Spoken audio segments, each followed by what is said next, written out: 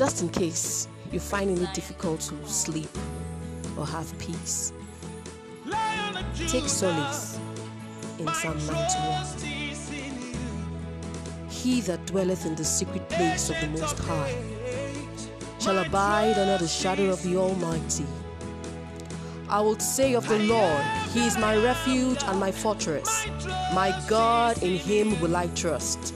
Surely He shall deliver thee from the snare of the fowler and from the noisome pestilence. He shall cover thee with His feathers, and under His wings shalt thou trust. His truth shall be thy shield and buckler.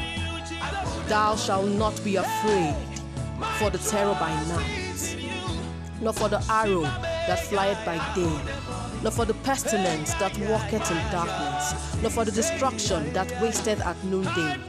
1,000 shall fall at thy side, and 10,000 at thy right hand, but it shall not come nigh thee. Only with thine eyes shalt thou behold and see the reward of the wicked. Because thou hast made the Lord, which is my refuge, even the Most High, thy habitation, there shall no evil befall thee, neither shall any plague come nigh thy dwelling. For He shall give His angels charge over thee to keep thee in all thy ways. They shall bear thee up in their hands, lest thou dash thy foot against a stone. Thou shalt tread upon the lion and adder, the young lion and the dragon shalt thou trample under feet. Because He has set His love upon me, therefore will I deliver Him. I will set Him on high, because He has known my name. He shall call upon me, and I will answer him.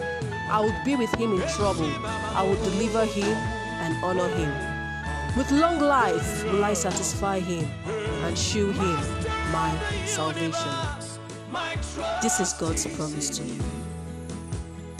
His promises are yea and amen.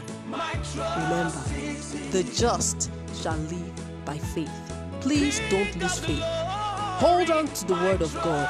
We are coming through. We will come through, and all will be well. Cheer up. God's on your side.